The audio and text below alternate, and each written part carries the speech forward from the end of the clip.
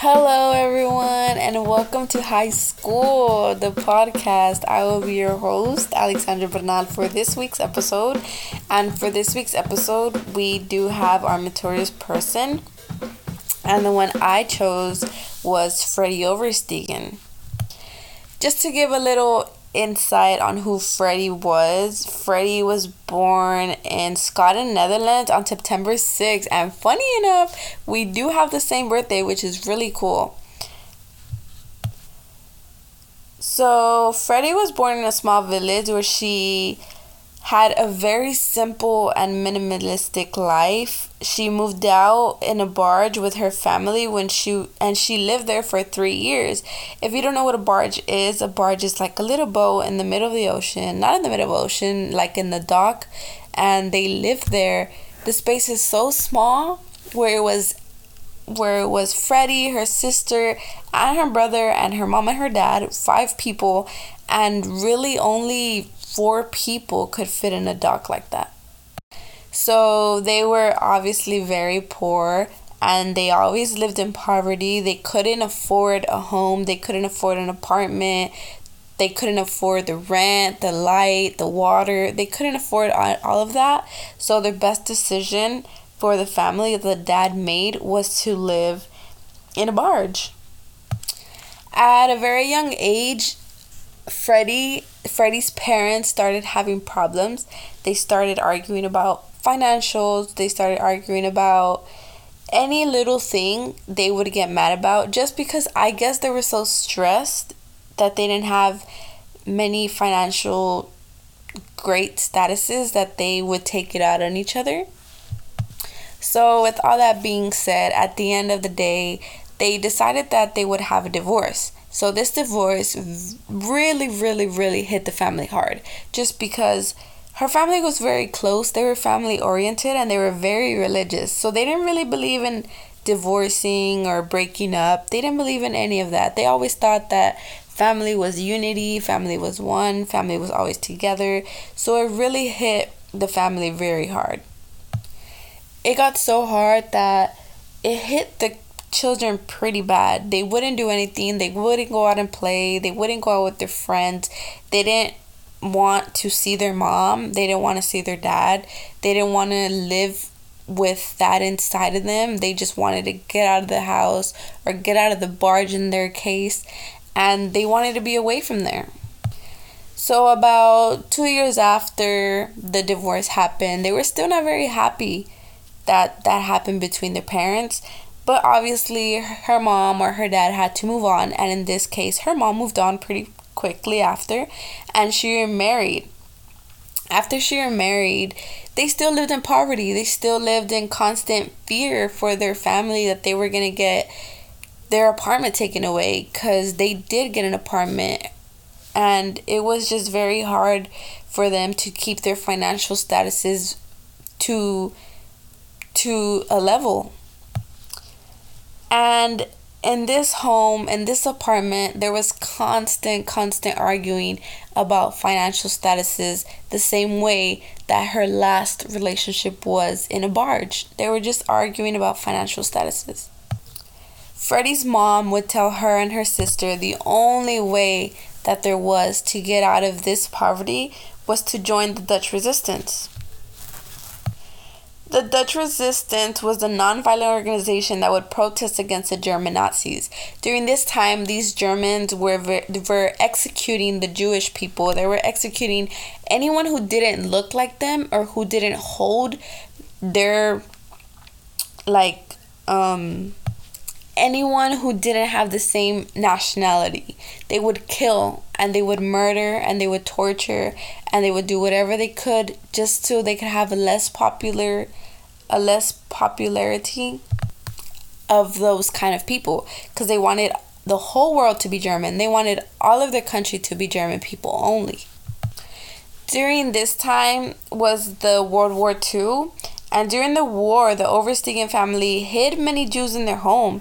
Freddie and her older sister started handing out Nazi pamphlets, which later gained the attention of resistance commanders.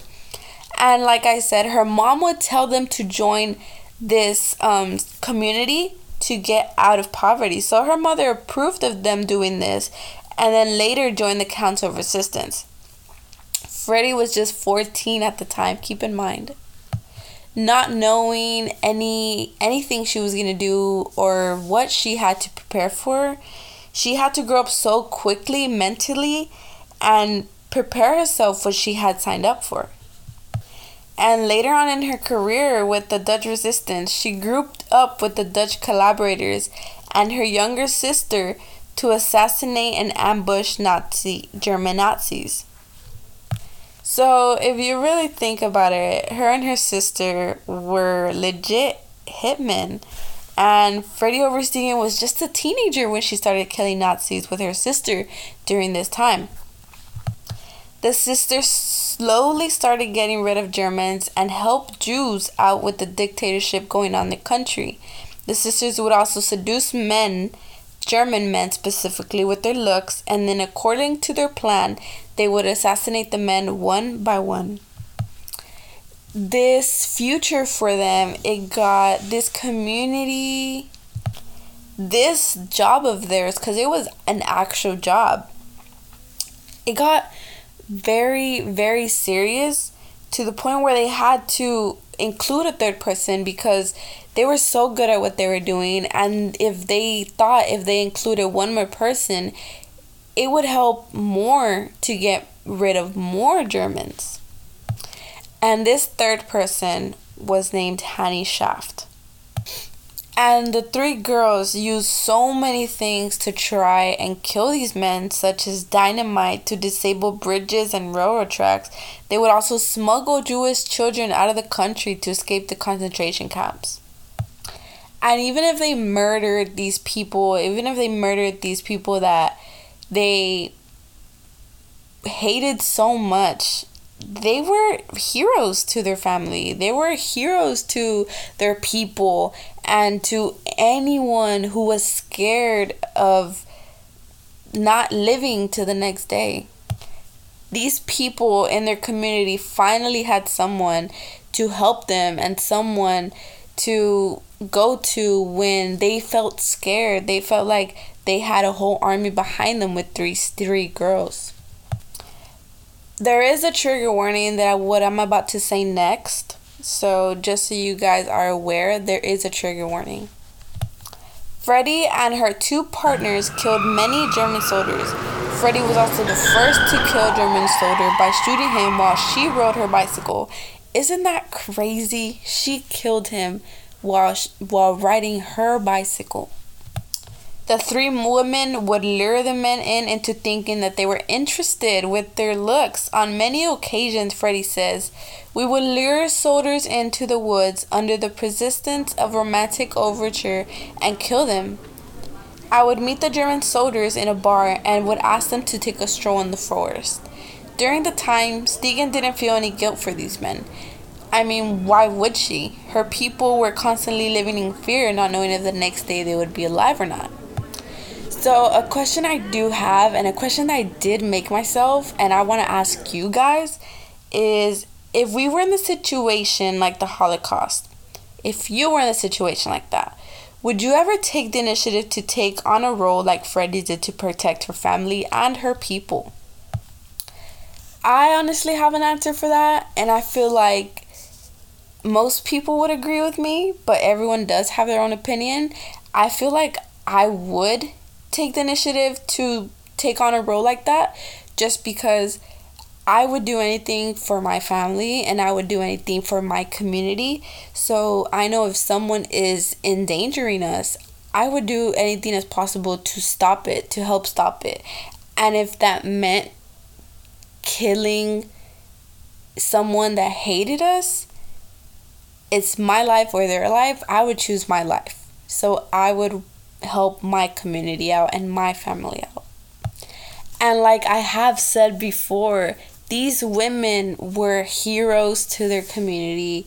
They were someone that many people look up to just because they saved them.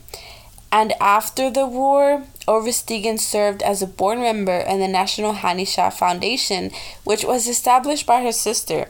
It was initially established by her sister, but then Freddie over, like, she became owner of the company, and it was a whole big deal where they would give out many things and they would help out their community. They would give them food, water, they would give them places to stay in. It was a whole foundation that would help out the Netherlands people. And in 2014, Freddie was awarded the Mobilization War Cross by Dutch Prime Minister himself, Mark Rutte, for the acts of resistance. And in Haarlem, there is actually a street named after her. At the end of Freddie's life, she didn't really want to reminisce these memories that she had done when she was younger. She didn't really want to talk about these things. But before she did die, she did make a documentary and she did give out all her truths. I guess she didn't want to live with the guilt in herself that what she had done. So there is a documentary on that if you are interested in Freddie Oversteegan's life and post-war and after and before, how she got into it, how it all came about, how she felt. There is a documentary, so if you want to check that out, it's called The Life of Freddie Oversteegan. At the end of her life, Freddie started experiencing many series of heart attacks. She literally died one day before her 93rd birthday. So Freddie was born on September 6th and she died the day of September 5th. And on the day of September 6th, she was supposed to be rewarded with the Mobilization War Cross Award by Dutch Prime Minister Mark Rutte. But her life came to an end and she had to unfortunately pass away. But the award was still given to her and in her memory. And that is the life of Freddie Oversteegan. If you are interested in more about her life, I know that there's so much more detail that there's really, like, you could really get into. So if you're interested in her life and more of what she did, you could check out her documentary. It's called The Life of Freddie Oversteegan on YouTube or on any platform. And I recommend that you guys watch my peers podcast on Meritorious people. I guarantee you they do not disappoint whatsoever. Thank you guys so much for hearing my podcast today, and bye.